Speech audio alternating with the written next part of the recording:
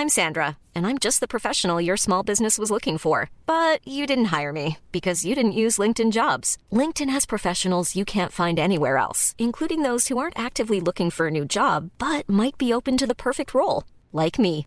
In a given month, over 70% of LinkedIn users don't visit other leading job sites. So if you're not looking on LinkedIn, you'll miss out on great candidates like Sandra. Start hiring professionals like a professional. Post your free job on linkedin.com/people today. Planning for your next trip? Elevate your travel style with Quince. Quince has all the jet-setting essentials you'll want for your next getaway, like European linen, premium luggage options, buttery soft Italian leather bags, and so much more. And is all priced at 50 to 80% less than similar brands. Plus, Quince only works with factories that use safe and ethical manufacturing practices. Pack your bags with high-quality essentials you'll be wearing for vacations to come with Quince. Go to quince.com/pack for free shipping and 365-day returns. Hey, it's Ryan Reynolds, and I'm here with Keith, co-star of my upcoming film, If, only in theaters May 17th. Do you want to tell people the big news? All right, I'll do it. Sign up now and you'll get unlimited for $15 a month and 6 months of Paramount Plus Essential Plan on us. MintMobile.com/switch. Upfront payment of $45 equivalent to $15 per month. Unlimited over 40 gigabytes per month. Face lower speeds. Videos at 480p. Active Mint customers by 531.24 get 6 months of Paramount Plus Essential Plan. Auto renews after 6 months. Offer ends May 31st, 2024. Separate Paramount Plus registration required. Terms and conditions apply if rated PG.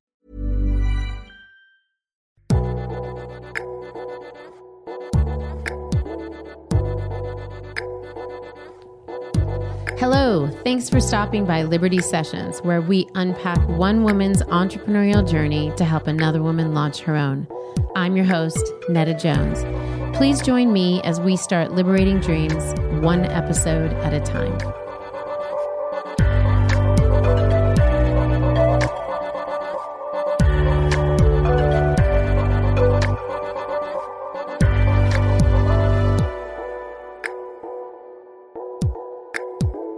Well, hello there, Liberty listeners. Welcome to another episode of Liberty Sessions. And today we have Sadie Beaudet with us from Tradlands. And Sadie, it's so great to have you with us in studio. Thank you so much for having me. I am a huge fan of the podcast, as are all of the women in our Tradlands office.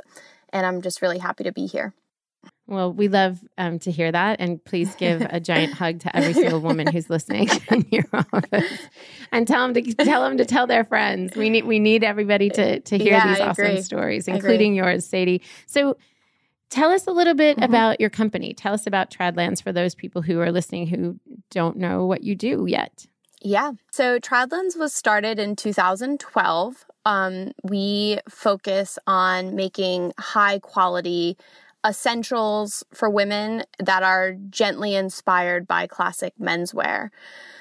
So we focus on making clothing that's timeless, comfortable, made to last. And our original product was the button-up shirt. And that started because I wanted to create something that I saw that was missing when I was shopping for myself. So I've always considered myself a bit of a tomboy. And when I was younger, I used to shop in the menswear aisle and thrift stores, and I would try to tailor those items to fit myself. And in my 20s, I, still found myself drifting to the menswear section. And I always thought, I wish they would make these chinos or these jeans or this shirting, but made for me.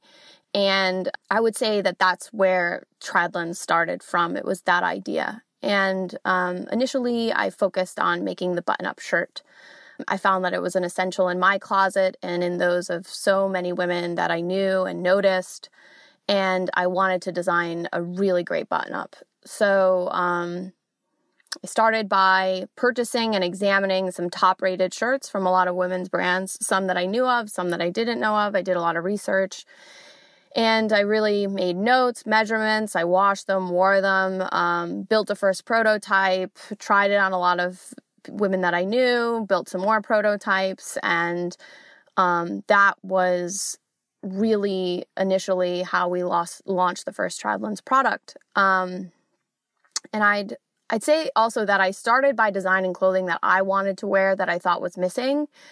I really saw that there was quality and timelessness in some of the menswear stuff that I didn't see so much when I was shopping for myself.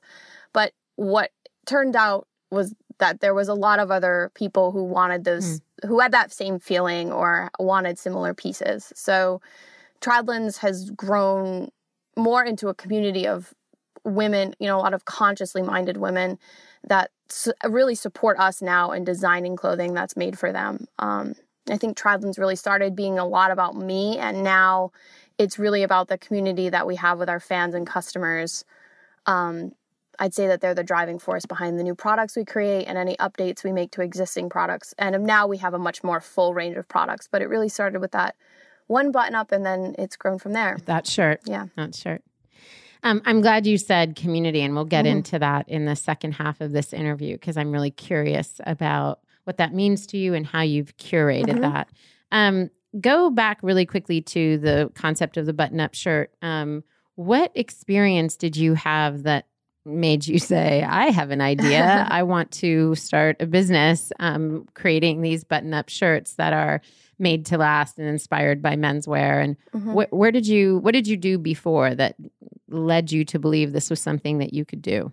In my professional experience before that, I didn't have a lot of experience in clothing manufacturing specifically, but I did grow up watching my grandmother sew, and I learned to sew from her and my mom. So I always was a sewer and a crafter.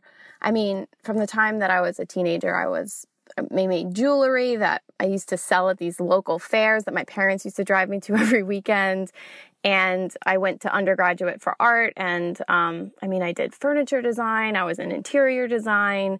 I was really always around the design world. But in 2009, I moved to San Francisco, and I had some background from college in printmaking and fabric experimentation. So I found a job with a small clothing company there. And I would say that from that job, I learned a lot about how to run a small business. I also learned a lot of things that I would have wanted to do differently.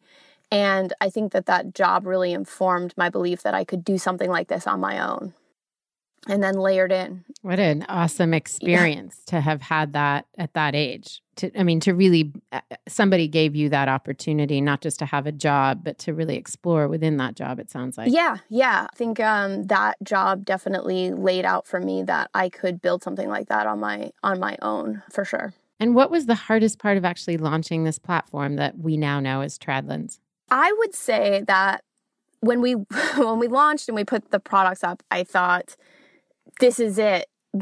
I've made it. Now this is going to be my business. And I quickly realized that I had to learn how to market, and I had to understand cash flow and what a healthy business looks like, especially on the financial side. That aspect was a huge learning curve for me. Sure. And isn't it funny? Sorry to interrupt. I just want to say you said something really, really, really important. I don't even know if you know how important it is, but so many of us believe that starting a business is building a pretty site that navigates, making sure there's a shopping cart, having a product or a service to sell, making sure that it's branded and we've got some Instagram pictures up. And then you hit, basically play and pray, or you can pray too, in addition to that press too, and play. yeah. And then people come. And that's just not the reality. I mean, there is something about if you build it, they have a place to come to, but it's not necessarily if you build it, they just come. And in this space, and I say this all the time in the podcast, where there's just so much noise and so much information, and we're constantly being inundated. I can't talk today. Inundated with visuals and messages and come here and go there. It's really, really hard to get the attention of the people that we ultimately want to get the attention of. But you point out that I was so excited, like I had built my business, and what you built was a beautiful website and a beautiful product that you had, it sounds like painstakingly, researched and developed. But then it was like, oh, I have to go get the customers. I have to make this business an actual money-making opportunity. So thanks for saying something that was just a slight part of your story, but I think is a really important piece of information that people need to know. Because if that's not the part you want to do, maybe you don't want to build a business. Maybe you want to help other people build businesses and work on the startup part. So, totally. So anyway, so you learned that. Yeah. And I also know some women that, I've talked to about starting their own businesses, but they really enjoy product design or they really enjoy the creative aspect. And I think that not that you can't be involved with those things, but there are so many other hats you wear once you're a business owner that I think that I wasn't really aware of how much my attention had to go in so many other directions and how much I had to learn quickly if I wanted to get this thing off the ground and actually have some success with it. What was the thing that you really loved doing often that you had to give up a little bit of doing? Like you had to pass it off a little, or you had to pass it off a lot even? Yeah, I would say that being as closely involved with the specific designing of the products, I realized at a certain point in time that I maybe wasn't even the best person for that I wanted to find somebody who was even better than me at understanding how to translate a design to really great manufacturing practices. I still keep myself very involved with product development, probably more than maybe I could, because we do have a team of people that can do that. But I do love it so much that I wouldn't want to not have my hand in it, because I feel like it's where I started and where my heart still is in this business, is being part of the actual products we create that women wear. And that part of it's still so important to me. But it's also part I've had to step away from a little bit. Sure. And it probably, I think we need to give ourselves space to do the things that we love. Sometimes it's like carve out a little bit of your day, of your week, of the month where you are doing something that you love. Even if there's somebody who's better at it, maybe let them take the lead or be the person who really manages the details. But be involved, because at the end of the day, we're trying to do something that we love. And to get too much distance from that can also can leave us feel even more depleted, because it's like I'm working on all the boring stuff or I'm working on all the, whatever that is to you. For different people, it's something different. But we've said the story of kind of the cupcake maker who started out because she just loved decorating pretty cupcakes and putting them in, her window. And then she realized really quickly, like, oh, I can't do this if I'm going to continue to run this business and scale this business. I got to find somebody else who's going to do this. But maybe she can still be on the creative side of developing new flavors or, coming up with new designs or whatever. And I also think the other part too is at the beginning, I thought I needed to do everything almost in I don't think I was aware of this in an egotistical sense that I thought, oh, I'm the best person to do this. But what I've also found is like when you build a great team, those people are actually better at those things than you thought that you could be. Like even customer service, that was hard for me to give up because I felt that was my way to connect with customers and really get a pulse for things that they were liking or not liking or changes that they wanted to see. But now we have this really amazing community manager, and she is able to relay to me everything that's going on while still really supporting that community, so I can focus on some other things so that we can continue to grow the business a little bit. Sure. How long did it take you? Let me ask it this way. How long were you running things by yourself? And then at what point in the life of the business were you able to hire and give some of that away? So we hired a virtual, we had a virtual assistant, I would say, maybe after about 2 years. And that worked out for a little while, but I think that we realized we needed more people who are specific to roles. And so it's been a little over a year and a half since we hired our more full-time team that work on the specific aspects of the business. And so how long have you been in business right now? Oh, sorry. 2000. So we started in 2012. It's been maybe 5 years or 4. It's good for people to hear because I think it gives them a sense of when they're launching, like, oh, am I supposed to, based on what Sadie's saying, am I supposed to be here in year 1? Is she talking about months? Like it took me 6 months to do everything myself, and then in the latter 6 months I hired, or is it a matter of years? And I think it's good for people to get a sense just of context, like what was your story and how can they glean information from that or even benefit from that being a guide for their own story. Yeah, totally. And I think that it's so different depending on who you speak to. I know I've known people who hire right away or hire even before they've even launched. I think it depends on, almost like what books you're reading, what people you're talking to. If you have a business coach, they might push you in this direction. If you have another person that you look to for advice, they might push you in another direction. And then there's also the decisions we make for ourselves based on what we think is best for the business. But I would definitely say that I waited too long to hire. That's a feeling that I have about how, it just really took a long time. And I took so much stuff on for myself to a point where maybe it wasn't so healthy for me. But I think, everyone kind of finds their way about hiring and when it works for them. But it's always hard to put a finger on when's the right time. I think that that's a tough thing to do. But I would say by and large, I think most entrepreneurs that I've met have said that they've waited too long more than they have hired too quickly. Yeah, I think you're probably right. I think that I second that. And that comes from fear, and now I'm responsible for another person, and where's that revenue going to come from, and can I cover all of that? And then the control issue, I think, is a really real part of it, as we just talked about.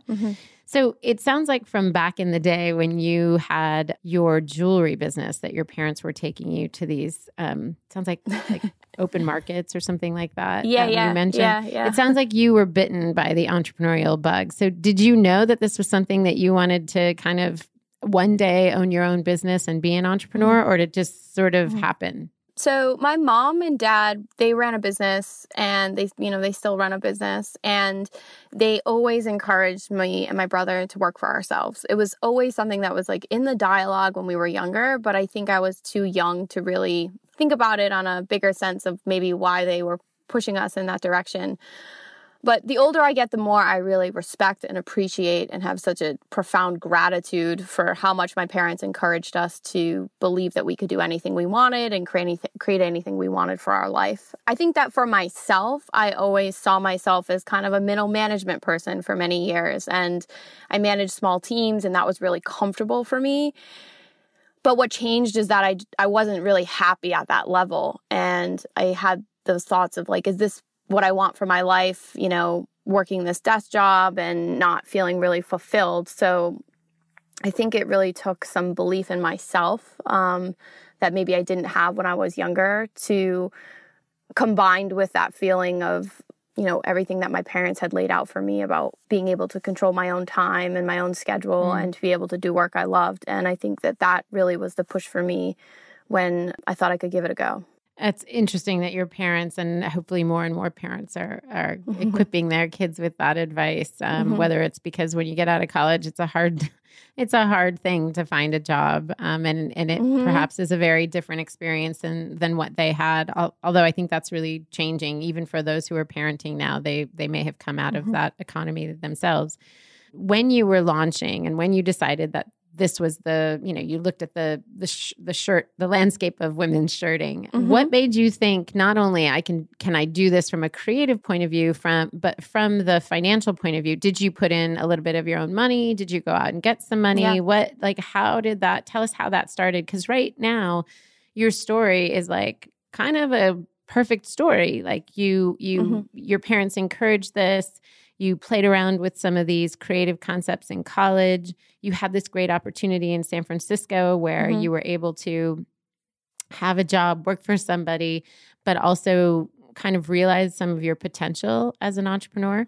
Was there a hard part in this? And I don't diminish that, because I know that the last 6 years have probably been really hard of running this business. But how was the money part of it? I think that's a conversation a lot of us don't have or aren't asked or don't share. Yeah, of course. So I would say that the money part has probably been the hardest part of both starting the business and maintaining the business. When I was first starting the business, I didn't, I was living in San Francisco, wasn't really making enough money to make ends meet. So I left my job, went and got a office management job that was like a true 9-to-5, where I was like, okay, I can make I can pay my rent with this money, and then I can work on this Tradlands idea at night and on the weekends. And that's exactly what I did for about a year. To start the business, I cashed out my 401k. My parents gave me a little bit of money to get started. I think they had given me like $3,000 or $4,000 or something like that. And the other thing that I did, because it didn't seem that I would have enough money to really get this thing off the ground. I mean, when I'm talking about cashing out my 401k, it was like $5,000. It wasn't like $100,000.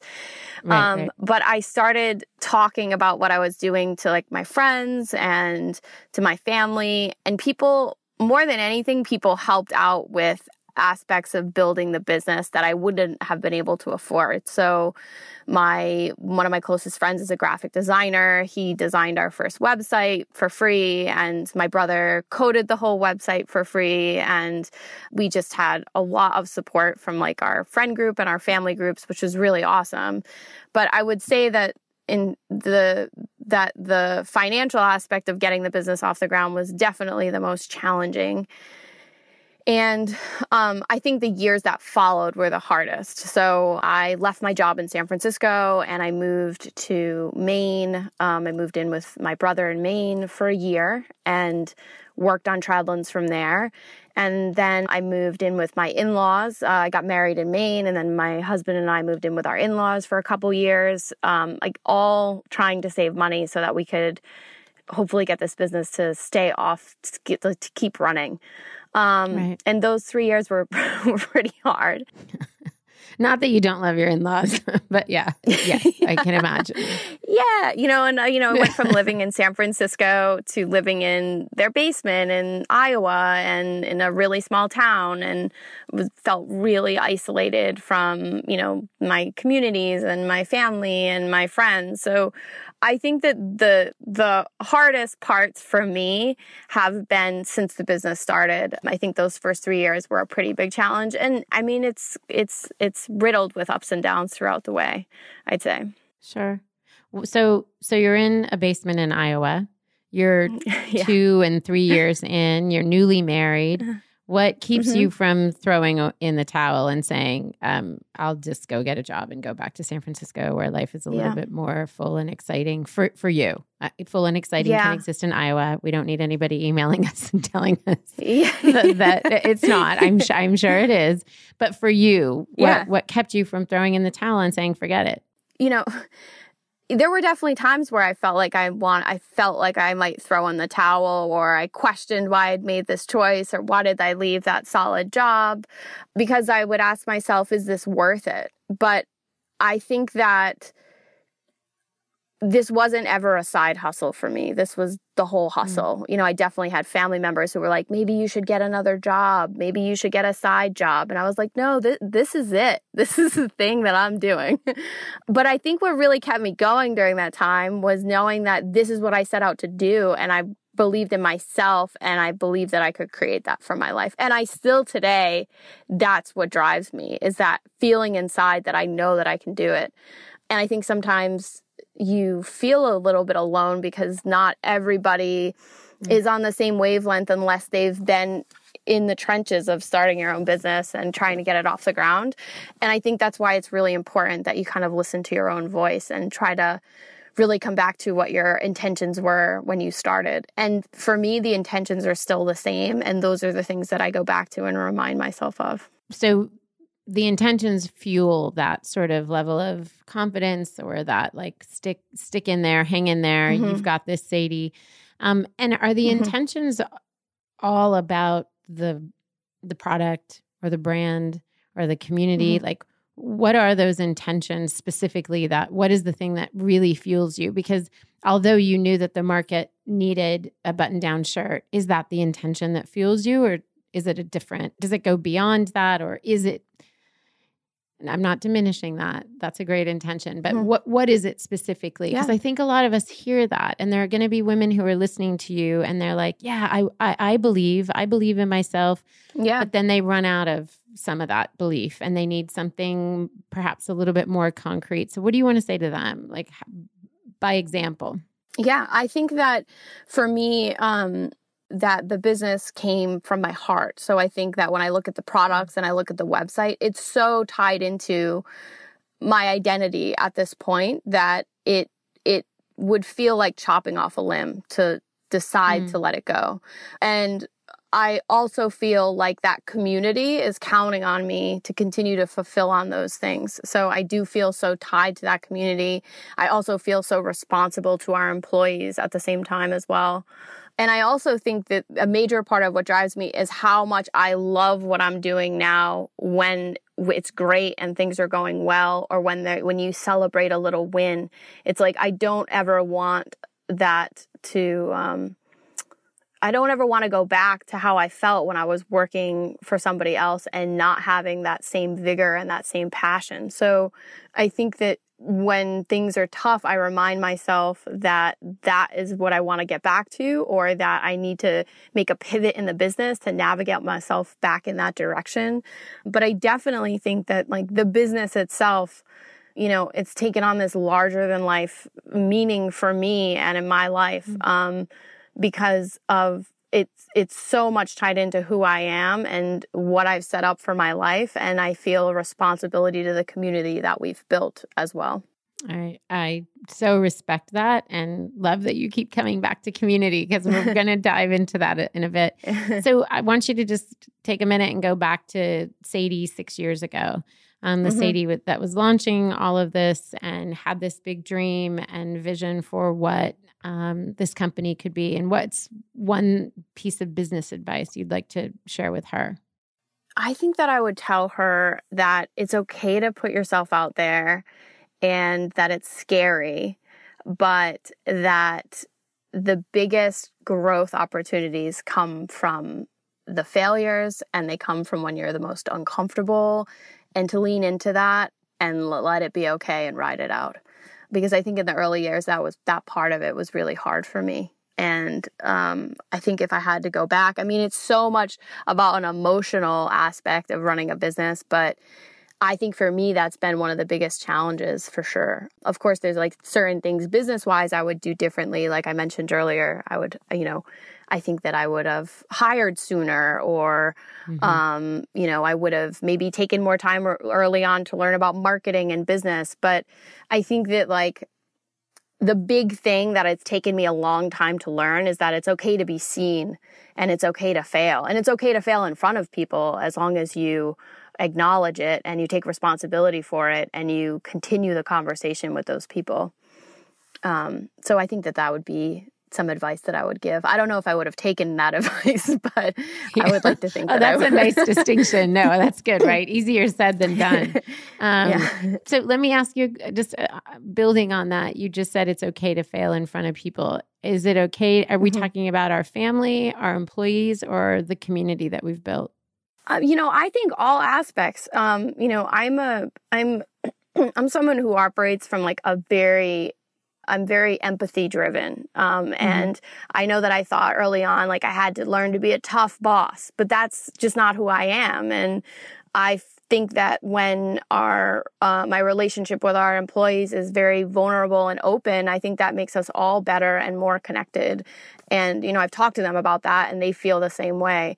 So I think when they've seen me fail and I can own up to that and share it with them and we can all learn from that, I think it's better for our team as a whole. I also think, I've definitely dropped the ball so many times with our customers and our community, and it's scary to step out and say, you know what, whether it's something small, like we sent you the wrong item in your order, or we had a quality issue with this product, or I think it's important to like put yourself out there to acknowledge those mistakes. And I think that you will grow closer to that community of people through being vulnerable.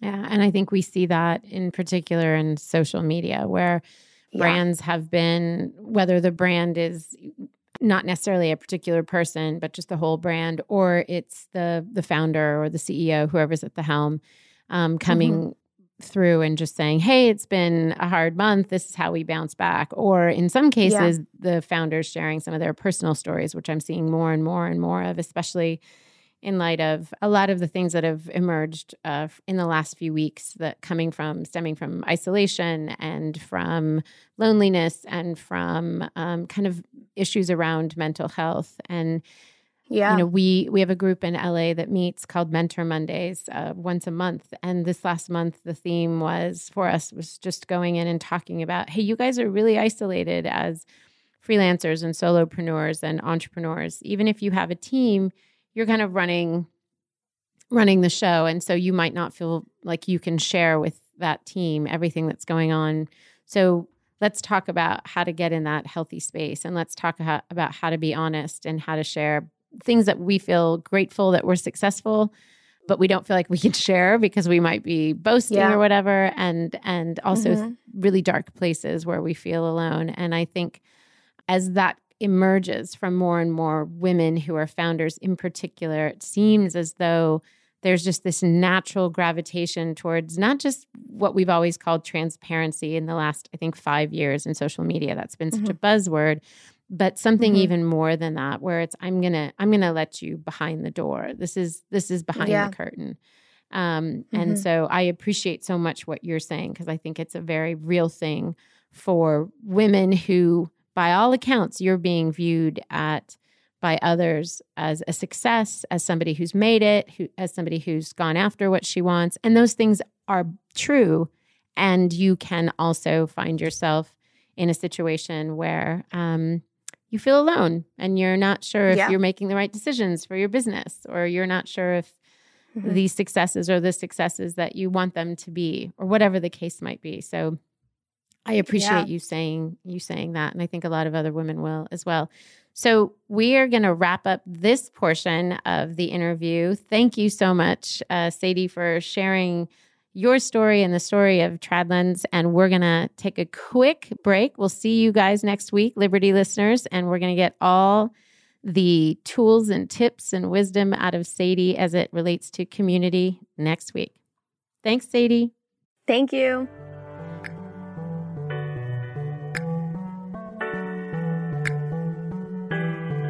Liberty Sessions is broadcast on all platforms: Apple Podcast, SoundCloud, Google Play, and Stitcher. If you like what you've heard, please subscribe, rate, and review Liberty Sessions on Apple Podcast. It helps us to know if these episodes are inspiring and equipping you to launch and grow your own ventures. You can also find us every day on Instagram, Twitter, and Facebook at Liberty for Her. And please leave a comment using the hashtag Liberty Sessions. We want to hear your thoughts, suggestions, and brilliant ideas. Liberty Sessions is produced by Netta Jones and Elizabeth Wyndham, and music by Jordan Flower.